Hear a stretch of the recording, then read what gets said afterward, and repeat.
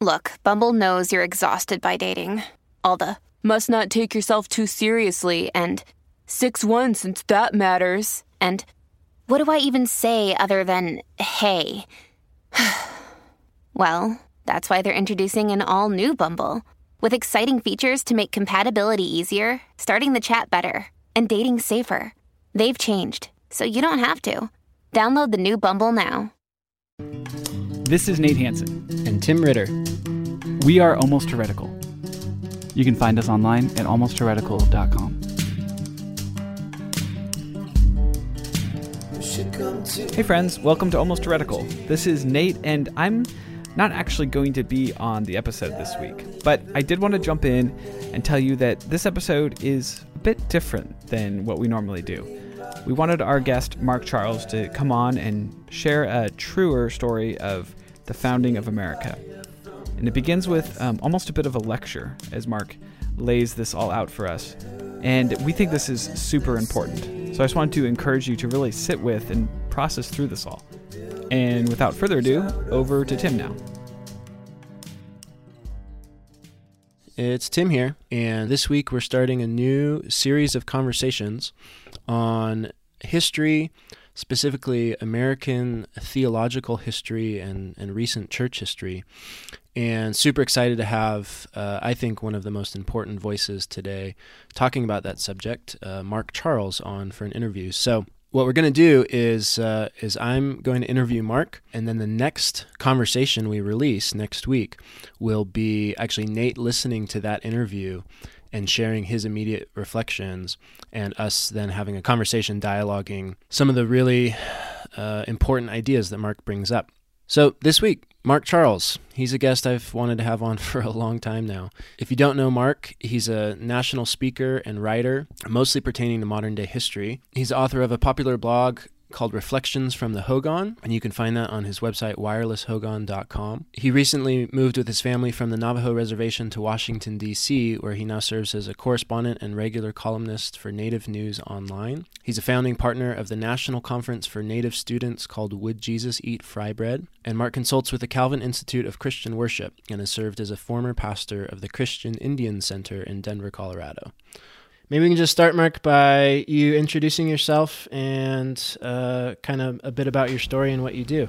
Okay. Well, yate, Mark Charles Yinishia, Sinbake Danan Nishla, Doto Glini Bashachin, Sinbake Danan Bashache, Doto Chitni Bashanella. My name is Mark Charles, and when you introduce yourself, you always give your four clans. And so we're a matrilineal people, and our identities come through our mother's mother. So my mother's mother is American of Dutch heritage, and so in my introduction I say Tsinbeke Dena, which translated means I'm from the wooden shoe people. My second clan, my father's mother is Tohiglini, which is the waters that flow together. My third clan, my mother's father is also Tsinbeke Dena. And then my fourth clan, my father's father is Totochitni, and that's the Bitterwater clan. It's one of the original clans of our Navajo people. So I moved with my family from the Navajo Reservation where we were living for the past decade, and we moved here to Washington, D.C. about almost 3 years ago now. I have been working for 7 or 8 years really trying to teach and speak about social justice issues from the perspective of Native Americans, as well as working with the church on issues of diversity and contextualized worship and what I would call racial conciliation, which is bringing a point of healing between the different ethnic groups and races here in America, as well as in cultures and peoples throughout the world. Yeah, would you mind sharing a bit kind of about your story in terms of, have you always had this passion and drive to engage the church, engage culture, and even being in Washington, D.C. to try to start a national conversation? Or was this kind of a journey that slowly developed for you? Yeah, so this was a journey that really came out of my engagement with the church. About almost 15 years ago now, I was the pastor of a church in Denver called the Christian Indian Center. And one of the dialogues we were engaging with the church was, what does it mean to be Native and be Christian?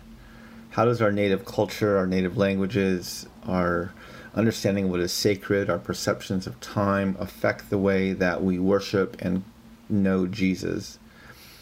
And it was through this process of engaging this question with my church that I got connected with indigenous Christians from all over the world. I was especially working with a group called the World Christian Gathering on Indigenous Peoples, and we were meeting in different countries all around the world every year, so every couple of years, really sharing stories and trying to understand and encourage one another with how we are learning how to contextualize the gospel within our different cultures and within our local traditions. That was where I first met Richard Twist and Terry LeBlanc, as well as some other indigenous leaders from different parts of the world. And that was what really spurred me into investigating the question of what does it mean to be Native, specifically to be Navajo and be Christian, which is what we were trying to engage with our church. And after 2 years of pastoring this church and really engaging the conversation there, my wife and I decided it would be best if we moved back to the reservation. And so we moved to a remote section of the Navajo reservation and lived there in a very remote section, 6 miles off the nearest paved road on a dirt road. We were in a one-room hogan and living with a family that wove rugs and herded sheep for a living. That community was completely off the grid, so there was no running water, no electricity. Our neighbors were rug weavers and sheep herders. And so we moved there for the experience of understanding the culture and my own people in that community. And that was really where I began to experience firsthand some of the very much ongoing marginalization and oppression of Native peoples. And so it was there I began, as I experienced that more and began questioning more, that's when I began looking at more of the history and engaging the role of the church in what had created the situation that our people are living in today. So it sounds like that was almost going back to the reservation was for you kind of getting further in touch with your heritage, which then kind of took you back even deeper into looking at history and the importance of telling the truth about history. Yeah, what we learned very quickly is that by and large, the only non-natives who come to Indian reservations are those who come to give us charity or those who come to take our picture. Most nobody comes for the purpose of actually building relationship and getting to know us. And so that began feeling that and experiencing that, these wave after wave of white missionaries coming with their cameras and with their little mission organizations and mission visions, but none of them very interested in getting to know us as people. They all loved us as projects, but very few wanted to get to know us as people. And that is what opened the door for asking some of the deeper questions that I'm engaging with now, which is why is there this disconnect? Why is there this kind of air of superiority coming from white evangelical Christian churches and people? And then how has the nation kind of been a part of that, bought into that? So yeah, that was very much, but it was the experience of living there and feeling completely cut off, both from the church as well as from the nation, even though we were on a reservation in the middle of the country, yet felt like we had kind of dropped off the face of the earth. Wow.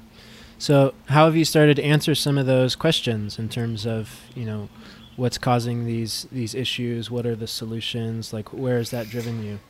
Well, so we can go all the way back if we want to. When you look at this history and you look especially at the teachings of Jesus going back to when he was here on earth, he was very clear that he came here not to create a Christian empire. That was the expectation. The people of Israel were under the oppression of the Romans. They were looking for a political Messiah, an imperial Messiah who was going to come and restore the fortunes of David, of the kingdom of David. And Jesus had to really kind of change those expectations of what the Messiah was going to do. And so he was very intentional about things he did. You know, he was born in a barn. He grew up as a refugee. Just lived your average Jewish life back then. And then even when he came out speaking and when he started teaching, there was still this expectation that if he was really going to be the Messiah, he would fill this kind of imperial political role. And there's a great story in the Gospels where Jesus is out one day, he's healing widows' sons, he's helping centurion servants, and caring for the poor. And John is hearing reports of this, John the Baptist. And he's so bewildered by this that he sends his disciples to Jesus and say, hey, are you the one who's coming, or are we supposed to look for someone else? Are we expecting someone else? And Jesus turns around, he heals more sick people, he casts out more demons, he gives sight to more of the blind and hearing to more of the deaf. And he turns around and says to John's disciples, go back and tell your master what you've just seen. And blessed is the man who doesn't stumble on account of me. So Jesus is very clear. He's not here to play this typical political Messiah role that they were looking for. He was here to do something much different. He was here to plant a church. He was here to offer his life as a sacrifice. He was here to make disciples. He was not here in a political role. And so then in the early church, when you joined the church, in the first, second centuries, you knew that through your baptism, through your confession, through your discipleship, you knew that you were joining this institution, this group of people that was standing in opposition to the empire. You knew that there was a good chance you were going to be persecuted and probably even killed because of your membership in this church. And then in the 3rd century, when Constantine becomes emperor of Rome, he becomes a Christian, and he and actually his mother decide to Christianize Rome. They decide to create Christendom, this Christian empire. And this completely changes the understanding of what it means to be the church. Now, instead of joining the church through your baptism, your confession, your discipleship, and your community, now you're a member of the church because of your citizenship in the empire. And so this creates a challenge for the pastors and the theologians of the day, because the empire, even the Christian empire, is doing what empires do, which is it's protecting itself, it's defending itself through the act of warfare. Now, a plain text reading of Jesus' teachings does not allow the citizens of this Christian people to go off and kill in the name of Christ or kill in the name of their empire. Jesus said things like turn the other cheek and bless those who persecute you and pray for those who beat you, And so the theologians of the day had a choice, which is, are they going to speak prophetically to this Christendom, or are they going to collude with it? And when you look at one of the primary theologians of that day, which was Augustine, and he begins, I would say, colluding with empire, because he begins working on what's called a just war theory. Now, the just war theory plays really 2 roles. The first role of the just war theory is to fight wars more justly. Now that it's a Christian empire that's going to war, there was a concern about fighting wars that were more just. But the other part of the just war theory was, how do you justify Christian people going off and now fighting in the wars of the empire? And so I see the fact that there is such a thing as a just war theory as evidence that the theologians were not speaking prophetically to the church. They were colluding with it. They were trying to work with it. But I couldn't find the point I was looking for the point where Jesus would rebuke the theologians. When Jesus is with Peter and Peter tells Jesus, you don't have to die, Jesus calls him Satan. When he's walking out of a Samaritan village and James and John ask, should we call down fire on this village that rejected you? Jesus rebukes them. Whenever his disciples try to take the way of the empire, take the way of the world, Jesus has very strong words. And so I was sure he would have the strong words for Augustine, but I couldn't find the point, the quote, kind of the smoking gun, if you will, where Augustine is completely off the rails and Jesus would turn around and rebuke him. I read through all of his teachings on just war. I looked through his teachings on the two kingdoms. And while Augustine is fairly clear that the kingdom of God our Christendom is not the kingdom of God, he seems to take this attitude of, well, but it's better than being persecuted, so let's try and make it work. But I couldn't find the quote. Again, the quote where Jesus would turn and rebuke Augustine. And about 9 months ago, I was going to teach at a seminary in Vancouver, Canada, and I was looking through some more of Augustine's writings, and I came across his writings on heresy, particularly his book on the correction of the Donatists. And in this book, Augustine is wrestling, in chapter 5, he's wrestling with the question of what is the role of a Christian king in a Christian empire? And in chapter 5, he concludes that the king is to serve the Lord with fear by preventing and chastising with religious severity all those acts which are done in opposition to the commands of the Lord. The Christian king in the Christian empire, he writes, serves him by enforcing with suitable rigor such laws as ordain what is righteous and punish what is the reverse. So Augustine's arguing the role of the Christian king in the Christian empire is to enforce the commands of God with severity. In chapter 6, he goes on and he says it's better that men should be led to worship God by teaching than they should be driven to it by fear of punishment or pain. But many have found advantage, he writes, in first being compelled by fear or pain, so that they might afterwards be influenced by teaching. So Augustine's arguing the role of the Christian king in the Christian empire is to use the resources of the state to compel people through fear, punishment, and pain to obey the commands of God, i.e. the church. Hey Brian, do you know anyone that was once a teenage fundamentalist? Oh, Troy, you know that I was, because you and I have a podcast called I Was a Teenage Fundamentalist. I did know that. But you know what I find myself asking these days? No, I don't, but I think you're going to tell me. What about all those things that church gave us definite answers for? What are we supposed to think about all those things now? Well, funnily enough, that's what we're doing for Season 5 of I Was a Teenage Fundamentalist. Ooh, Brian, I sense the Lord at work here. He works in mysterious ways. And we are going to unpack these things. We're going to find out what we do think about them now. So tune in to Season 5 of I Was a Teenage Fundamentalist, the official podcast for the Azusa Street Revival. I'm not quite sure that's true, but it is available wherever you get your podcasts.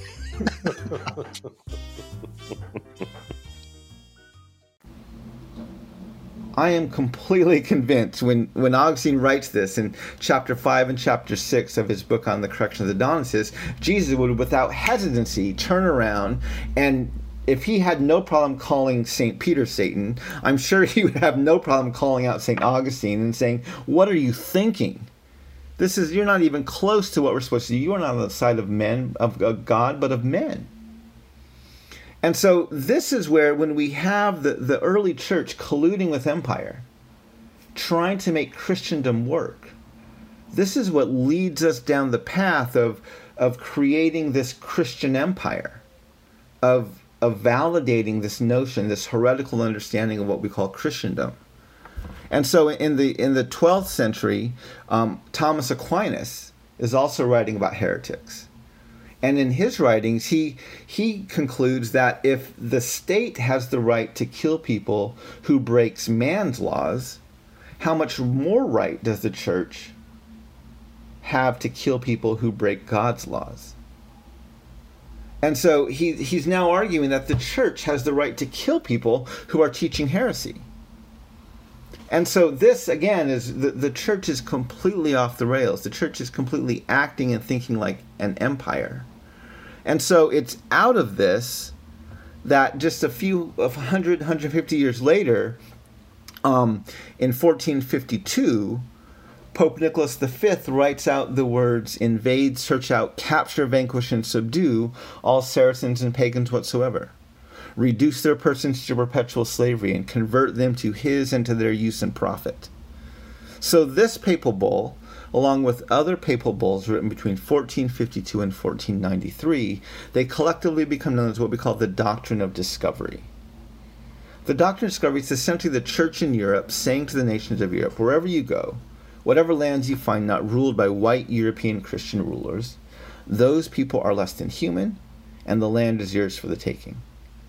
So this is literally the doctrine that allows European nations to go into Africa, colonize the continent, and enslave the people. They don't believe them to be human. It's the same doctrine that lets Columbus, who's lost at sea, land in this new world, which is already inhabited by millions, and claim to have discovered it.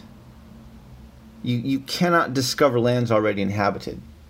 It's called stealing. It's called conquering. It's called colonizing. It's not discovery. The fact that to this day we refer to what Columbus did as discovery, this reveals the implicit racial bias of the nation, which is that white people are superior. White supremacy exists, and everyone else is subhuman or subpar beneath that.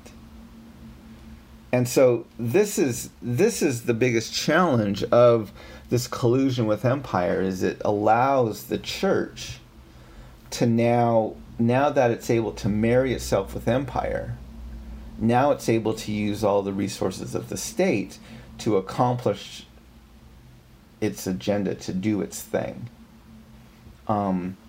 And so, very clearly, the doctrine of discovery is a white supremacist doctrine that is the direct fruit, the direct result of the church prostituting itself out to the empire and believing that this notion of Christendom is somehow scriptural or biblical or a good thing to have. Now, the challenge is this doctrine has been embedded into the foundations of our country.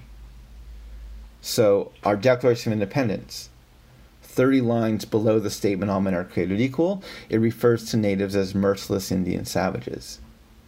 Our Constitution, which starts with the words we the people, Article 1, Section 2, just a few sentences later, defining who is and who is not protected by this Constitution, who is and who is not a part of this union. Article 1, Section 2, it never mentions women, it specifically excludes natives, and it counts Africans as 3/5 of a person. So when our founding fathers wrote "we the people of the United States," what they meant is white landowning men of the United States in order to form a more perfect union. So what this demonstrates is, just like the doctrine of discovery is a white supremacist doctrine, the Declaration of Independence and the Constitution of the United States are also white supremacist documents. Now, in 1823, we have a Supreme Court case. It's Johnson versus McIntosh. Two men of European descent, they're litigating over a single piece of land. One of them gets the land from a native tribe. The other one gets the same land from the government, and they want to know who owns it. So the case goes all the way to the Supreme Court, and the court has to decide the principle upon which land titles are based. And so they conclude that the principle was that discovery gave title to the government by whose subjects and by whose authority it was made against all other European governments, and that title might be consummated by possession. The Marshall Court is John Marshall's court that's making this ruling. They then go on to reference the doctrine of discovery as a legal instrument, and they conclude now that natives who are here first, but are less than human, we only have what's called aboriginal title, or the right of occupancy to the land. Like a fish occupies water, a bird occupies air. And Europeans have the fee title to the land, the right of discovery to the land, and therefore they are the true title holders. So this case in 1823 creates the legal precedent for land titles. Now, this precedent and the doctrine of discovery get referenced by the court as recently as 1954, 1985, and most recently in 2005. And so what this does is it helps solidify, A, the doctrine of discovery, but B, the lie of white supremacy into the foundations, the legal precedents of even our own Supreme Court. And so this now opens up huge ramifications and implications for how the world is, how the country is run, and how things are decided, and all of these things. Then they're all based on this lie of white supremacy and this notion that America is a Christian empire.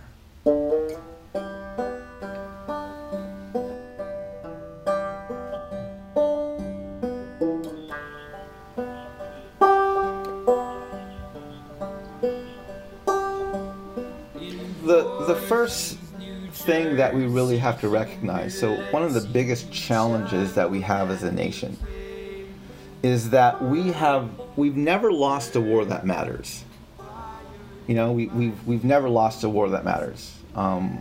We lost the Vietnam War, but there was no land at stake there, at least for us. We lost, well, at least the Korean War was inconclusive, but that wasn't, again, threatening our personal safety and our personal land. And so, as you know, history is written by the victors. And so pretty much all of American history has been written from the vantage point of the victors. And it's never been kind of readjusted or realigned with the perspective of someone who's lost a war. And so this creates some challenges. So I want to ask you a question. If I were to ask you, what is the most deadly 24-hour period in world history, what would be your guess? Nuclear bombs in World War II. Okay, so you're guessing Hiroshima? Yeah. Okay. Actually, that's a good guess, but it's not right. Wow. So Operation Meeting House, which actually took place a few months before the dropping of the bomb on Hiroshima, was actually the most deadly bombing raid in world history. In 9 hours, on the night of March 9 and 10, we dropped, I believe it's nearly 2,000 pounds of incendiary bombs on the city of Tokyo, and essentially burned the place to the ground. The estimates, it's very difficult to get estimates of the number of people who died in some of these bombing raids, because the devastation was just so complete and drastic. American estimates are about 100,000 people died. Japanese estimates are about 200,000 people died. Hiroshima, the estimate is about 60,000 people died. The U.S. estimate, and the Japanese estimate is about 150,000 people died from the direct blast, not from all of the fallout of the people who died later. If I were to ask you how many civilians were killed at Pearl Harbor, what would your guess be? 1,000 maybe? Actually, the number is less than 100. Wow. It's between 60 and 70. And most of those civilians died from friendly fire. Wow. It was our anti-aircraft guns firing into the city of Honolulu that killed most of the citizens. The Japanese actually did not target civilian targets. They avoided hospitals, they avoided neighborhoods, they avoided the city. They targeted specifically military targets.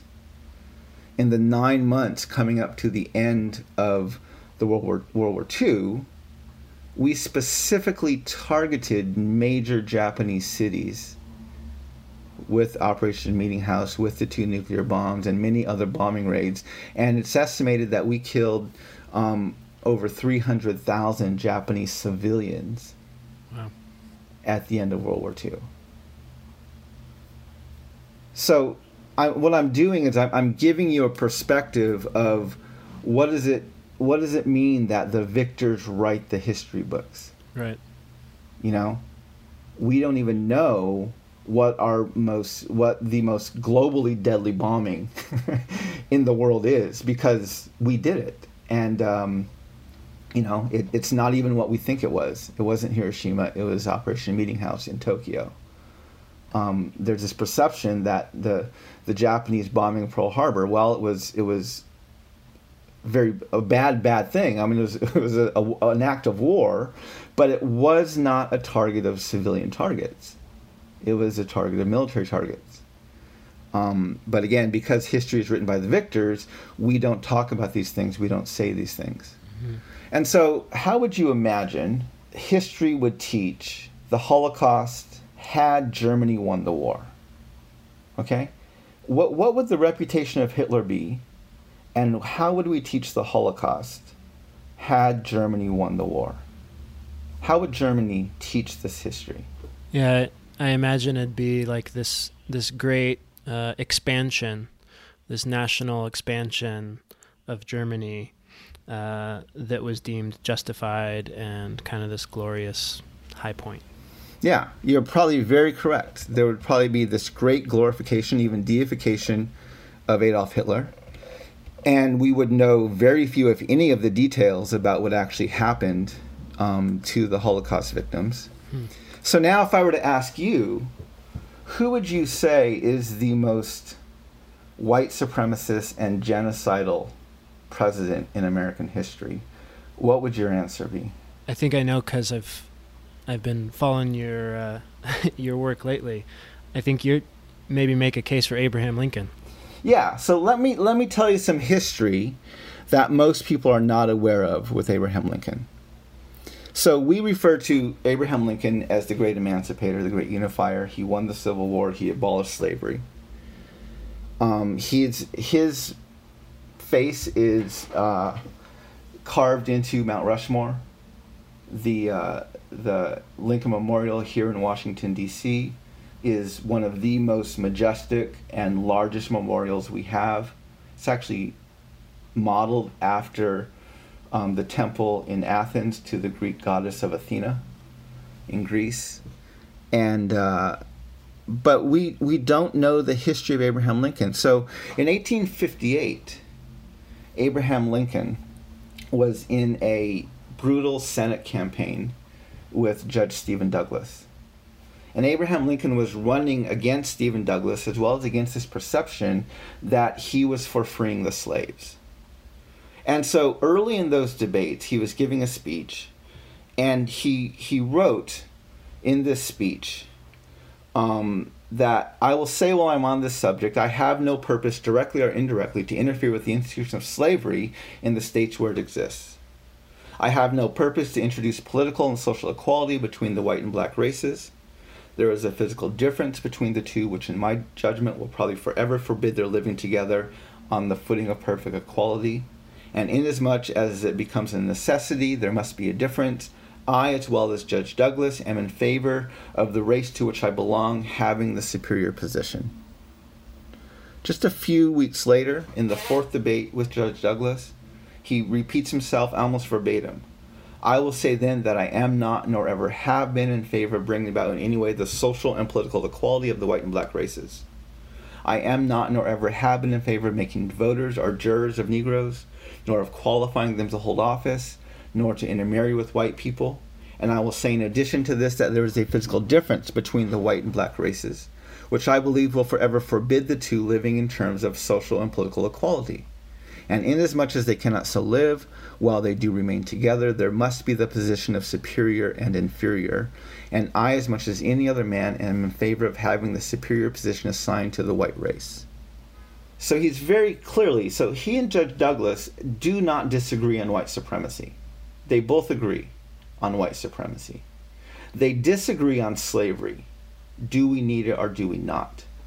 Judge Douglas is actually in favor of having slavery, and Abraham Lincoln is opposed to it. But they don't disagree on white supremacy.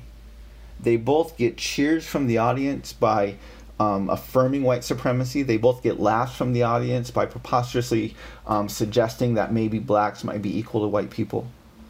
And so they don't disagree on white supremacy. Now, I just learned this week. This is fascinating.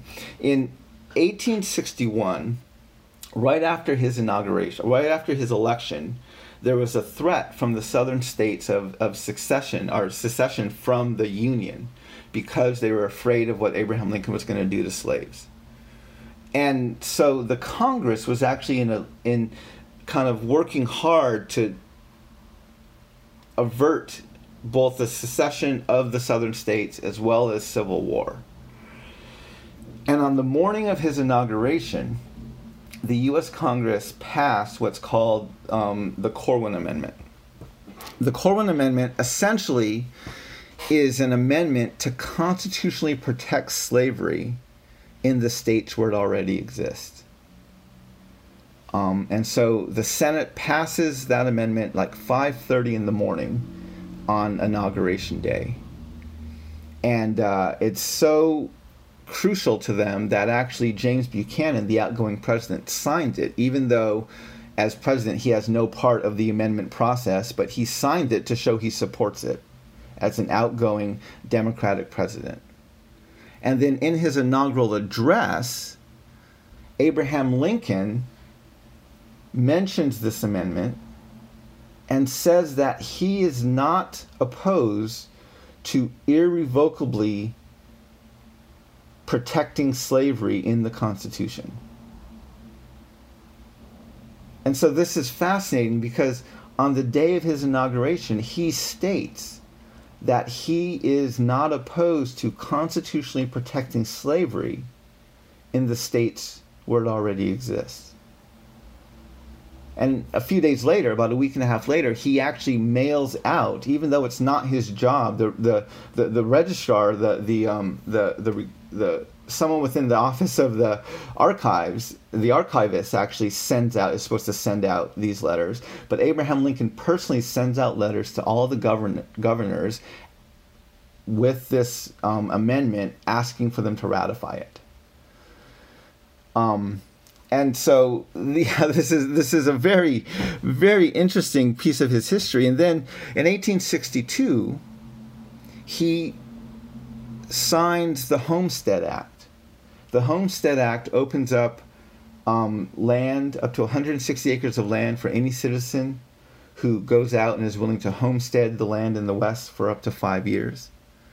And he also signs in July of 1862 the Pacific Railway Act. The Pacific Railway Act is the act that completes Manifest Destiny. It completes the Transcontinental Railway and the Transcontinental Telegraph lines, which had so far made it to Omaha, Nebraska, and it provides the land and the funding for this to go all the way to the Pacific coast. In 1862, Horace Greeley writes an op-ed. He's the editor of the New York Tribune. He writes a letter demanding the immediate emancipation of the slaves. Now, Lincoln already has this letter in his desk. The Emancipation Proclamation is already written in his desk, but he's not ready to release it yet because he's concerned about the 4 southern states that have not seceded from the Union, but they allow slavery. This is Missouri, Kentucky, Maryland, and Delaware. And so he responds to Horace Greeley by stating that my paramount object in this struggle is to save the Union. It is not either to save or destroy slavery. If I could save the Union, writes Abraham Lincoln, without freeing any slave, I would do it. And if I could save the Union by freeing all the slaves, I would do it. And if I could save it by freeing some and leaving others alone, I would also do that. And so he basically responds by saying, Black lives don't matter in this thing. I'm trying to save the Union. It's not that Black lives have any value or they matter. I'll do whatever needs to be done to them as long as we can preserve the Union. Now that quote is hanging on a marble plaque in the base of the Lincoln Memorial right here in Washington, D.C. In January of 1863, the Emancipation Proclamation goes into effect. And it frees the states. It's very specific if you read the Emancipation Proclamation as to where it frees the slaves. It frees them in Arkansas, Texas, Louisiana, Mississippi, Alabama, Florida, Georgia, South Carolina, North Carolina, and Virginia. It does not free them in Missouri, Kentucky, Maryland, and Delaware. Any state that's not listed in here, it says the exempted parts are for the present left precisely as if this proclamation were not issued. And so he does not free the slaves in these 4 northern states that allow slavery, but have not seceded from the Union. And in fact, the slaves in those states do not get their freedom until after Lincoln dies. Now, Lincoln has already signed the Pacific Railway Act. And the railway is proposed to go through, there's 3 proposed routes, early routes of the Pacific Railway. The northern route starts in Duluth, Minnesota, and goes through Minnesota and the Idaho and these other states up here to the Pacific Northwest. The southern route starts in Omaha, Nebraska, and goes through northern Colorado, southern Wyoming, and over to the Central Coast. And then that's the central route, and then the southern route goes through the territory of New Mexico. Now, beginning in 1862, we have the largest mass execution in the history of our nation, with the hanging of the Dakota 38 because of the Dakota War. And then in February of 63, Abraham Lincoln revokes all of the treaties with the tribes in Minnesota and begins the process of removing all of the natives from Minnesota into the territories of the Dakotas outside the states. That process goes from April of 63 and is finished by August of 63. In the fall of 63, his General Carleton, gives an order to Kit Carson in the territory of New Mexico to kill every Navajo on sight. And they go through our lands, they burn our crops, they destroy our homes, they kill our livestock, and they chase us around our land in New Mexico. And then when winter comes, they tell us to report to Fort Wingate. And then in January of 1864, Abraham Lincoln approves the creation of Bosque Redondo, which is the reservation, but actually the death camp that our people were marched to in what is known as the Long Walk. And over the next year and a half, 10,000 Navajo people are marched from our traditional lands in the Four Corners area today down to Fort Sumner, Bosque Redondo, in the southern part of the territory of New Mexico. And a quarter of our people die while living in this camp, while being imprisoned in this camp. Nothing grows down there. There's alkali in the sand. We're given scraps that aren't even fit for the soldiers to eat. There's no vegetation to build fires. There's no way to farm. And over 2,300 of our people die while imprisoned in this camp. And then in 64, General Shivington, again of the U.S. Army, comes across an encampment of Cheyenne and Arapaho people in Colorado, and he massacres all of them. And within a year and a half after that massacre, the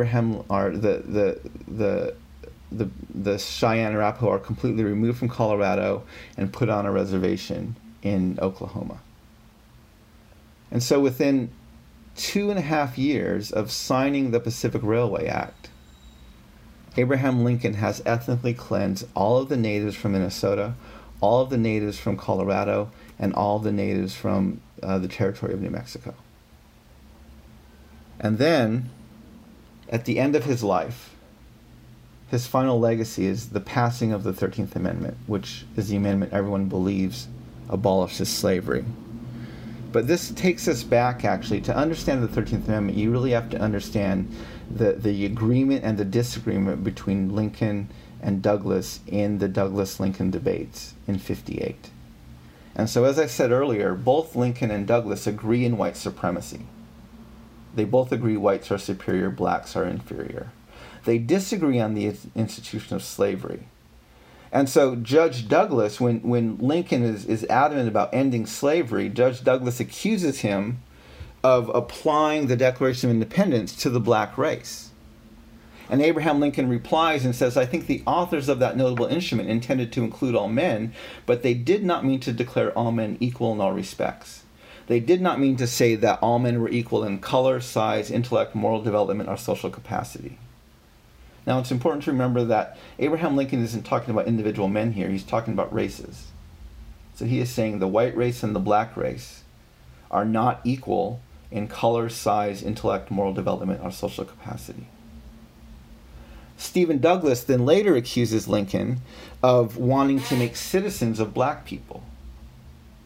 And in the debates, Abraham Lincoln replies and says, Judge Douglas has never asked me this question before, but he shall have no occasion to ever ask it again, for I will tell him very frankly that I am not in favor of Negro citizenship.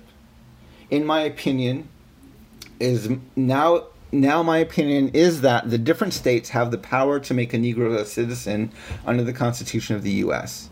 if they choose. But if the state of Illinois had that power, I should be opposed to the exercise of it.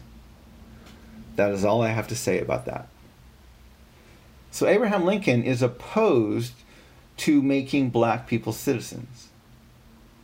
He's already supported an amendment to constitutionally protect slavery in the states where it already exists in 1961. He does not free all the slaves during the Emancipation Proclamation, and he's ethnically cleansed Native peoples and committed genocide to make way for the completion of Manifest Destiny. And so now, with the passing of the 13th Amendment, most people believe the 13th Amendment abolishes slavery. But if you actually read it, what it says is, neither slavery nor involuntary servitude, except as a punishment for crime, whereof the party shall have been duly convicted, shall exist within the United States or any place subject to their jurisdiction. So have we abolished slavery? No. Where is slavery still legal? In prison.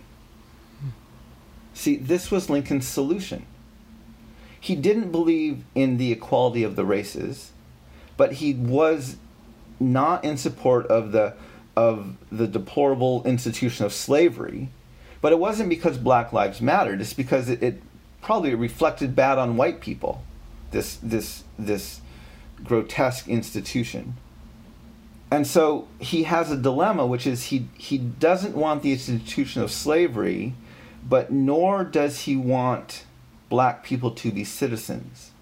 And so how do you thread that needle? What do you do? Well, the 13th Amendment is his solution. You create a second-tier level of citizenship for black people by never abolishing slavery, but leaving it up to the courts, the criminal justice system, law enforcement officers. They can now remove the rights of citizenship from people of color at a whim. So today, the United States of America has the highest incarceration rates of any country in the world. For every 100,000 of our citizens, we incarcerate 693 of them. It's 110 higher than the next highest nation, Turkmenistan, at 583. And when you break those numbers out by race, it's even worse. We incarcerate Hispanic people at a rate of 831 per 100,000, natives at a rate of 895 per 100,000, and black people are incarcerated at a rate of 2,306 per 100,000. White people, meanwhile, are incarcerated at a rate of 450.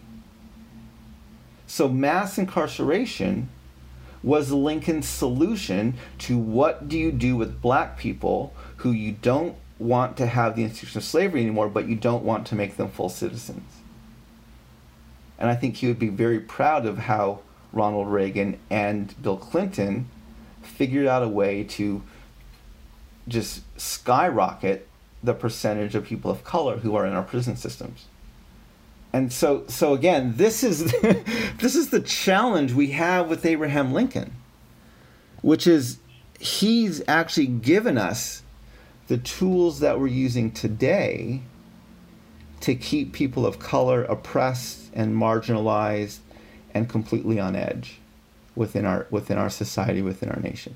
You know, when it was a week and a half ago when we had this situation at a Starbucks in Philadelphia where a woman who I'm not convinced was not racist. I mean, I she said she didn't intend for the people to be arrested, but I'm not convinced she didn't have some implicit racial bias in her based on the stuff I've read. But two black men walk into her Starbucks store and they ask to use the bathroom. She tells them the bathroom is only for paying customers. They sit down, they're waiting for a meeting. She calls 911 and reports them, and the police walk in. They ask the men 3 times politely to leave. Now, these African American men are in an impossible situation here, because the fact that it was merely 60, 70 years ago that they could be arrested just for sitting in an establishment that was not meant for black people. And so when the cops come in and ask them to leave, this is now not just about what are we doing in Starbucks today. This is about this nation has a history of excluding black people from businesses and from social public settings because of the color of their skin and race. And so they are in an impossible situation. They cannot just get up and walk out. And A, because this whole history is behind them, and B, they've done nothing wrong. They merely came in, they're waiting for a meeting, and everyone goes into Starbucks to wait. And so the officers arrest them. The problem with that, and everyone's, we need to boycott Starbucks, we need to better train the police, we need to, no, this is not, the better training and more diversity training for the Starbucks employees or for the police department is not going to solve this problem. The problem is we have a white supremacist system, and it worked perfectly. A white woman was afraid, she didn't like 2 black men in her establishment, so she called the cops, and they came and arrested them. The system worked exactly the way Abraham Lincoln designed it to work. This is the problem that we have to address. This is what we have to fix. And so now this calls into question, why is Lincoln our greatest president? He clearly did not believe in equality. He clearly had no problem with the institution of slavery. He clearly did not think natives were people and had no problem committing genocide against us. So why do we lift him up as this great emancipator, as this beacon of equality and freedom? We teach the history of Abraham Lincoln like he is somehow the savior of people of color.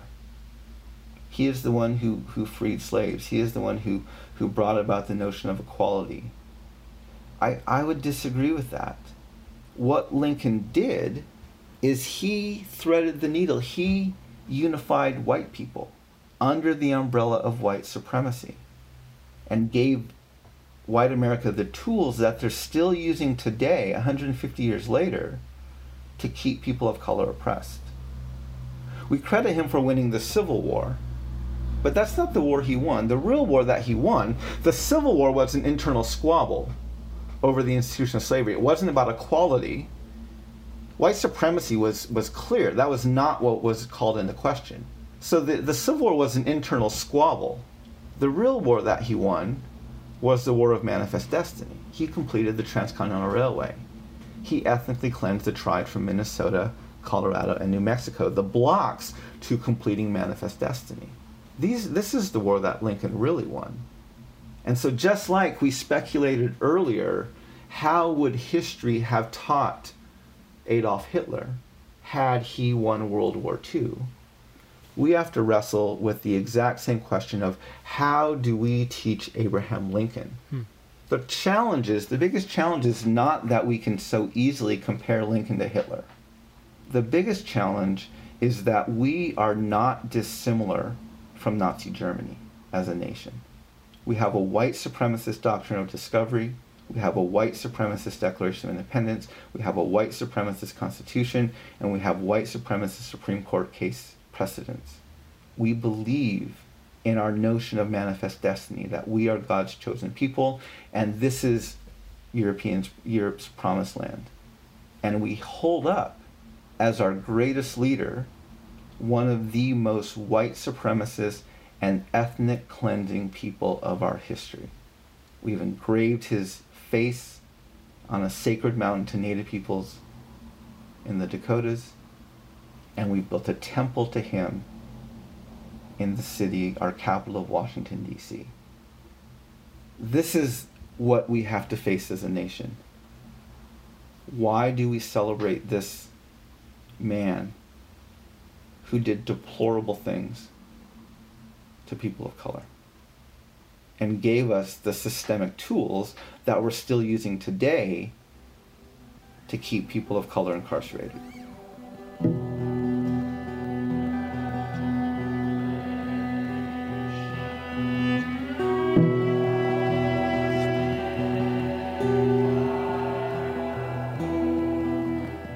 Yeah, I mean, help us understand, Mark, how do we face it? How do we even, listen to this story, acknowledge the truth in this story? You make the comparison between America and Nazi Germany, and one thing I don't think people point out very often about Nazi Germany is we like to tell the story of people like Dietrich Bonhoeffer, who were Christians that pushed back on Nazi Germany, but we fail to mention that Nazi Germany was propped up largely by German Christians. And I think you can largely say the same thing today, I think a lot of us like to tell the story that these atrocities in American history were something the church did to undo, as in the church was the savior within the system. And the reality is probably more that the church itself was colluding with the system, propping up the system. So especially as Christians, like, what do we do? How do we reconcile our history? How do we move forward? So the thing that I'm calling the church to is we have to understand our complicity in the problems that were created. We have to understand our role in what's happened. And one of the best tools that we have, that God's given us to do this, is the tool of lament. And so I'm calling the church everywhere I go into a process of lament. I'm writing a book on the doctrine of discovery. My co-author is Sing-Chan Ra, and he published a book just a couple years ago called A Prophetic Lament. And in his book, he lays out one of the characteristics of lament. He says is it's like being at a funeral dirge. You have a dead body in the casket, and it's not coming back to life. The only reason you're at the funeral, the reason you're there, is to weep, is to say goodbye, is to mourn this loss. The church has literally thousands of years of dead bodies in caskets. The American church, with the doctrine of discovery, has hundreds of years of dead bodies in caskets. They're not going to come back to life. They're not. This isn't going to be fixed. The only thing we can do, the only place that we can start, is through the process of lament, through the process of weeping over this broken history.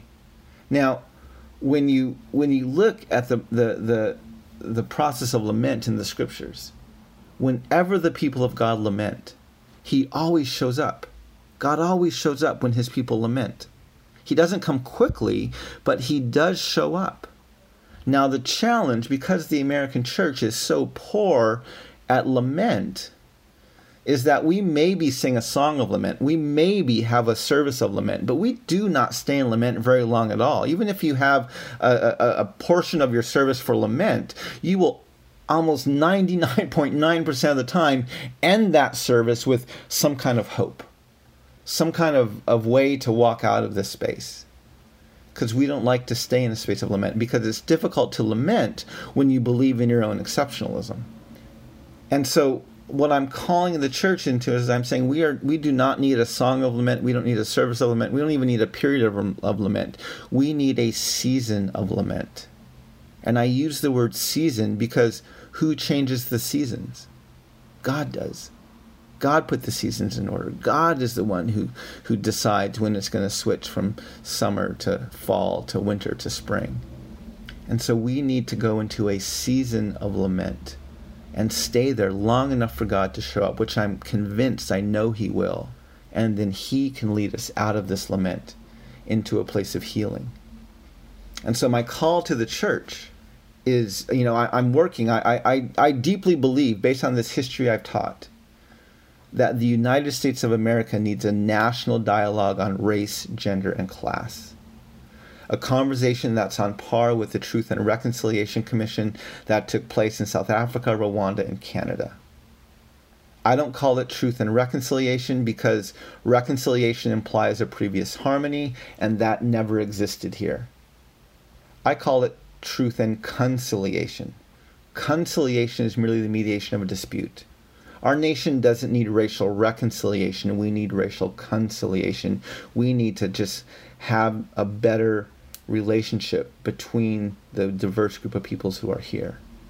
And so I am working towards a National Truth and Conciliation Commission, and my goal is 2021. I'm convinced we need this dialogue sooner rather than later, and so I'm working towards calling people into this.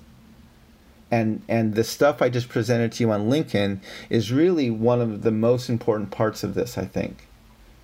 Because this, by understanding the history of Lincoln and understanding how deeply we celebrate him as a nation, if we can truly acknowledge what he stood for and the things he actually did, it can help us understand how deep our problems are. The fact that we are celebrating this genocidal white supremacist man who didn't give a crap about black lives and had no problem ethnically cleansing and committing genocide against Native peoples.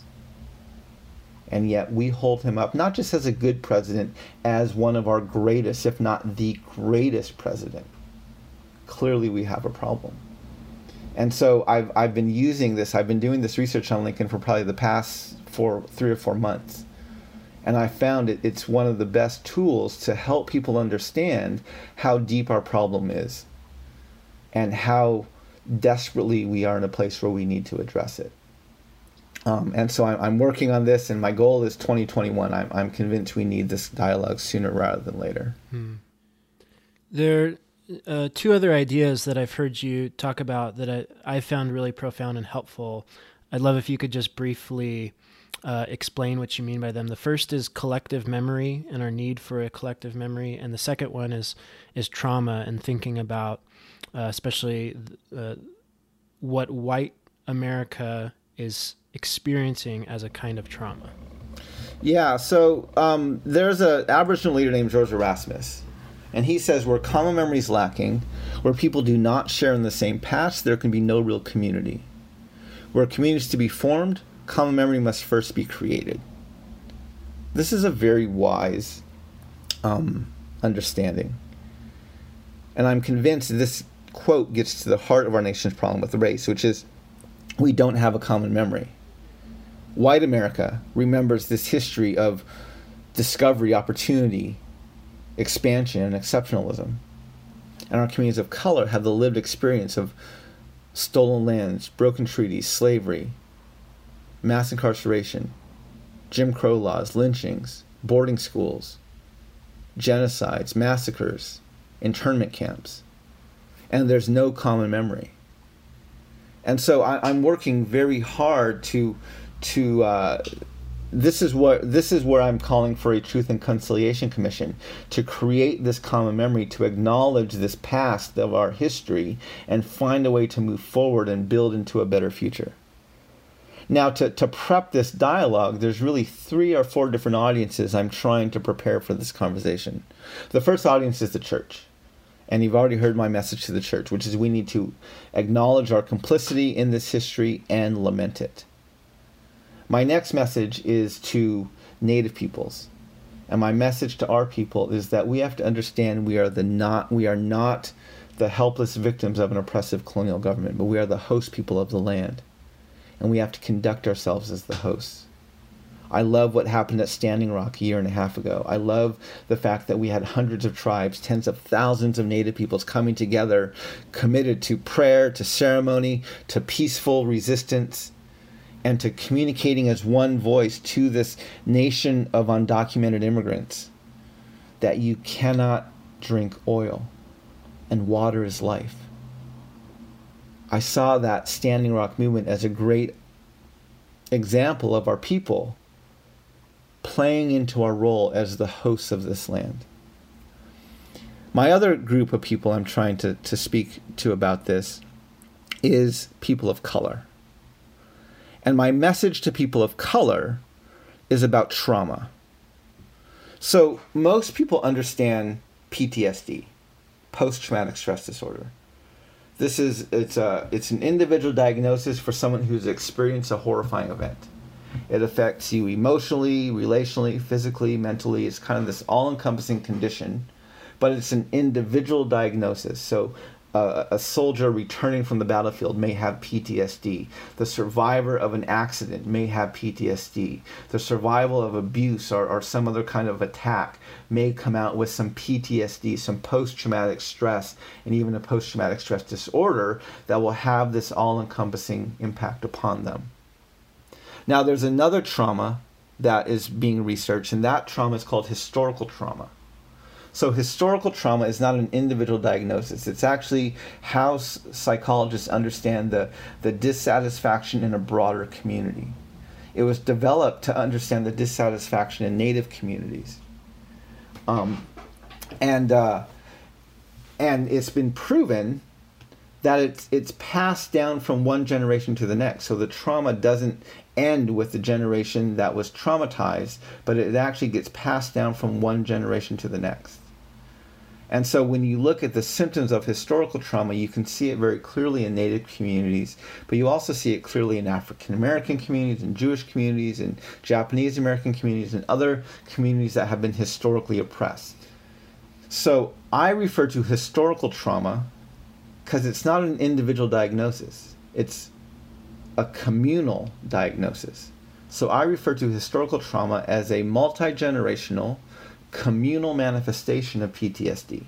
So you have PTSD at an individual level, and you have historical trauma at a communal, multi-generational level. And so if you are going to go in and engage this dialogue on race, on history, on common memory, and you go into a Native community, you come to our reservation and try to talk about this, if you do not understand our historical trauma, you are going to get reactions and responses that you are not prepared for, and it's going to sidetrack or even derail you. If you try to go into inner city communities, African American, other minority communities, and try to engage a dialogue on race and oppression and healing from slavery, and you don't understand the historical trauma of those communities, you're going to get reactions you don't understand. Just like if you try to go to engage a dialogue with a boarding school survivor or someone who's been incarcerated and you don't understand their PTSD, you're going to get reactions, responses you're not prepared for. And so part of this is I want to train people of color that to engage these dialogues with our communities, we have to understand the trauma of our community. We have to understand the historical trauma as well as the post-traumatic stress that's experienced both communally and personally individually within our communities. Now, there's another trauma that most people are not aware of, and this trauma is called PITS, perpetration-induced traumatic stress.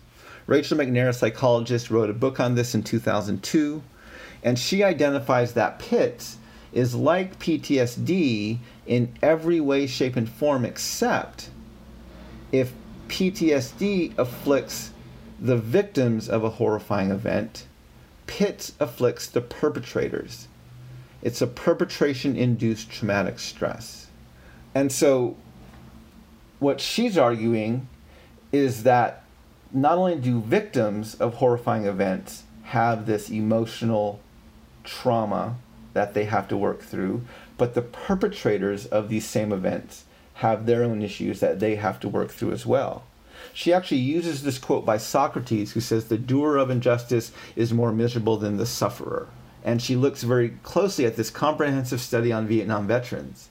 And so I now hypothesize that if PTSD has a multi-generational communal manifestation that we refer to as historical trauma, it would make sense to me that PITS would also have a multi-generational communal manifestation, which is what I identify as the trauma that's afflicting white Americans.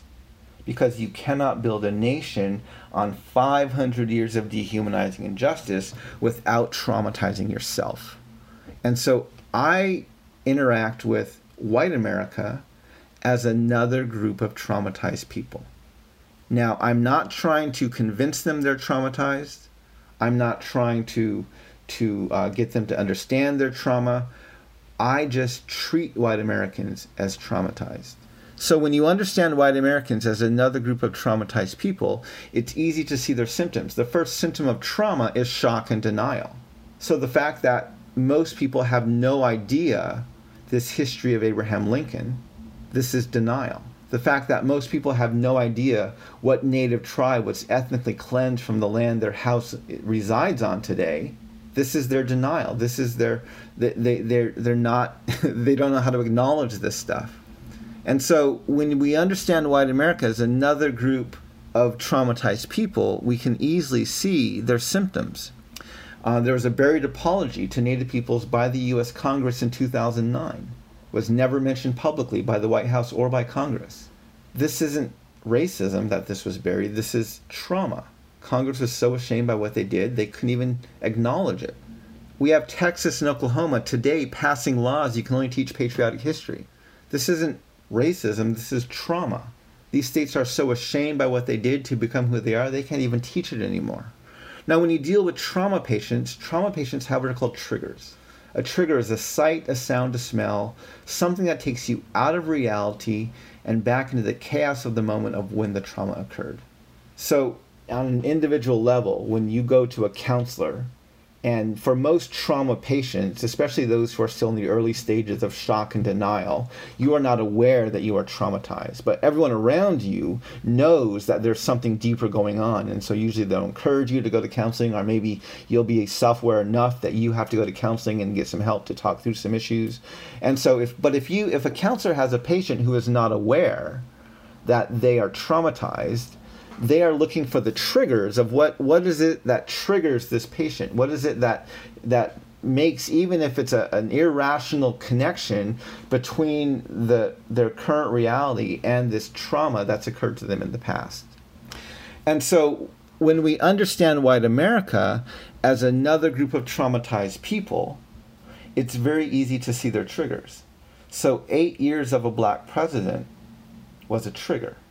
White America, the white supremacist America, did not know what to do with the optic of a black man that their foundations stated wasn't even human.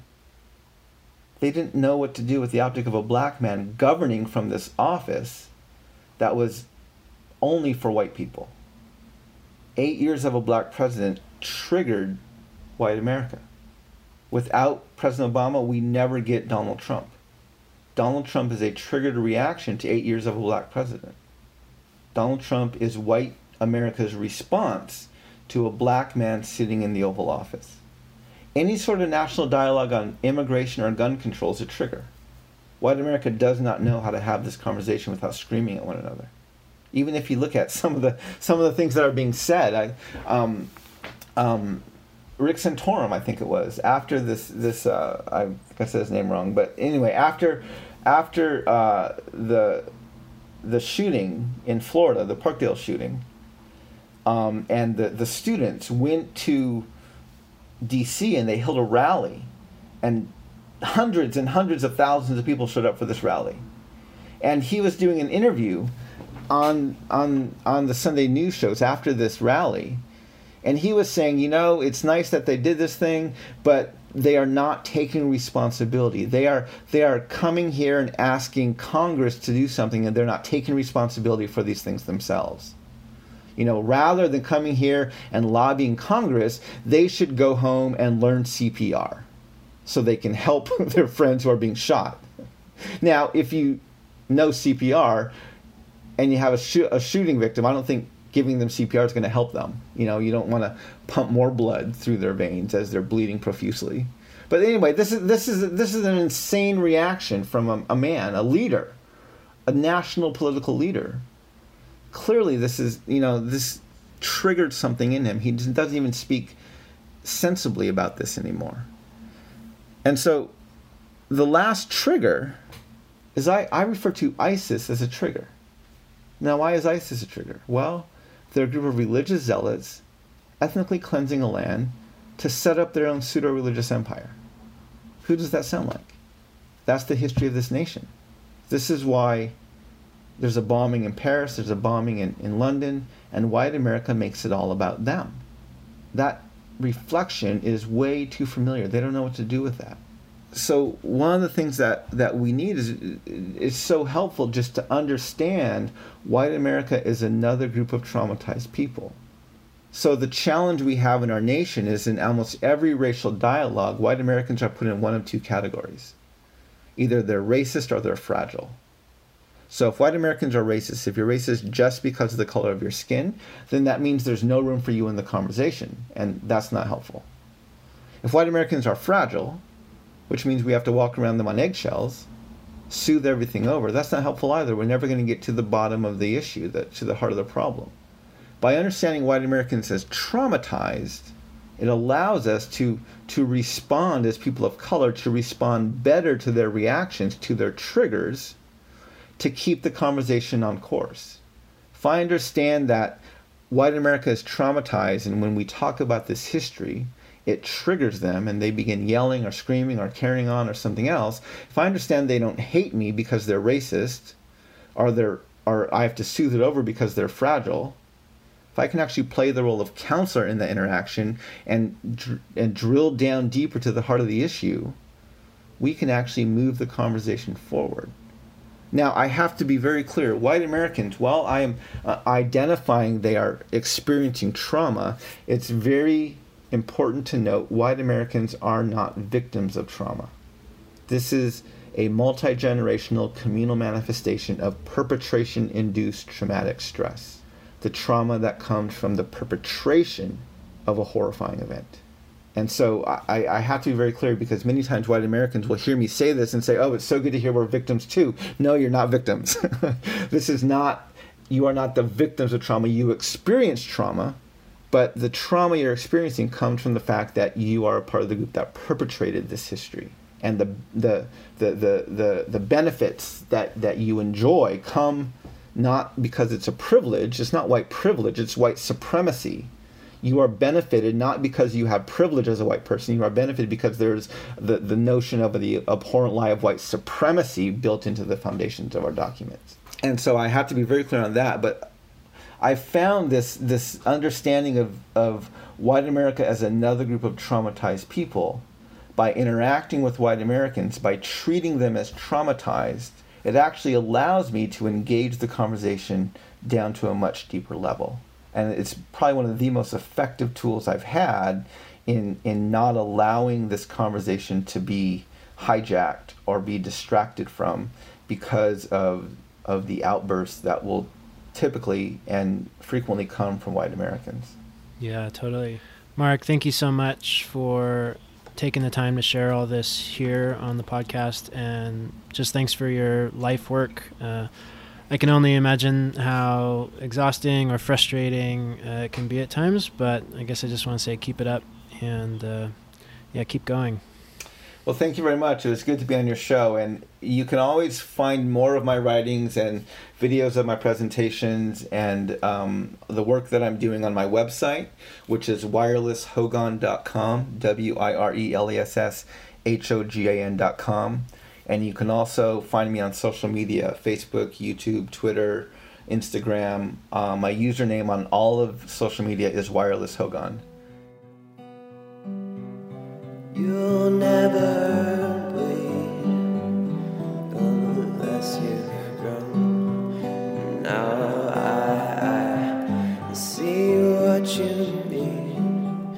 Okay, thanks for being with us this week on Almost Heretical.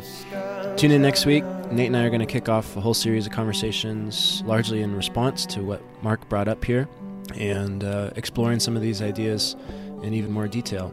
We've gotten a lot of really great feedback lately that we appreciate, so keep it up. Love to hear from you guys. You can always email us at contact@almostheretical.com, or feel free to reach out on Twitter or Facebook. See you next week. Is all that he misses.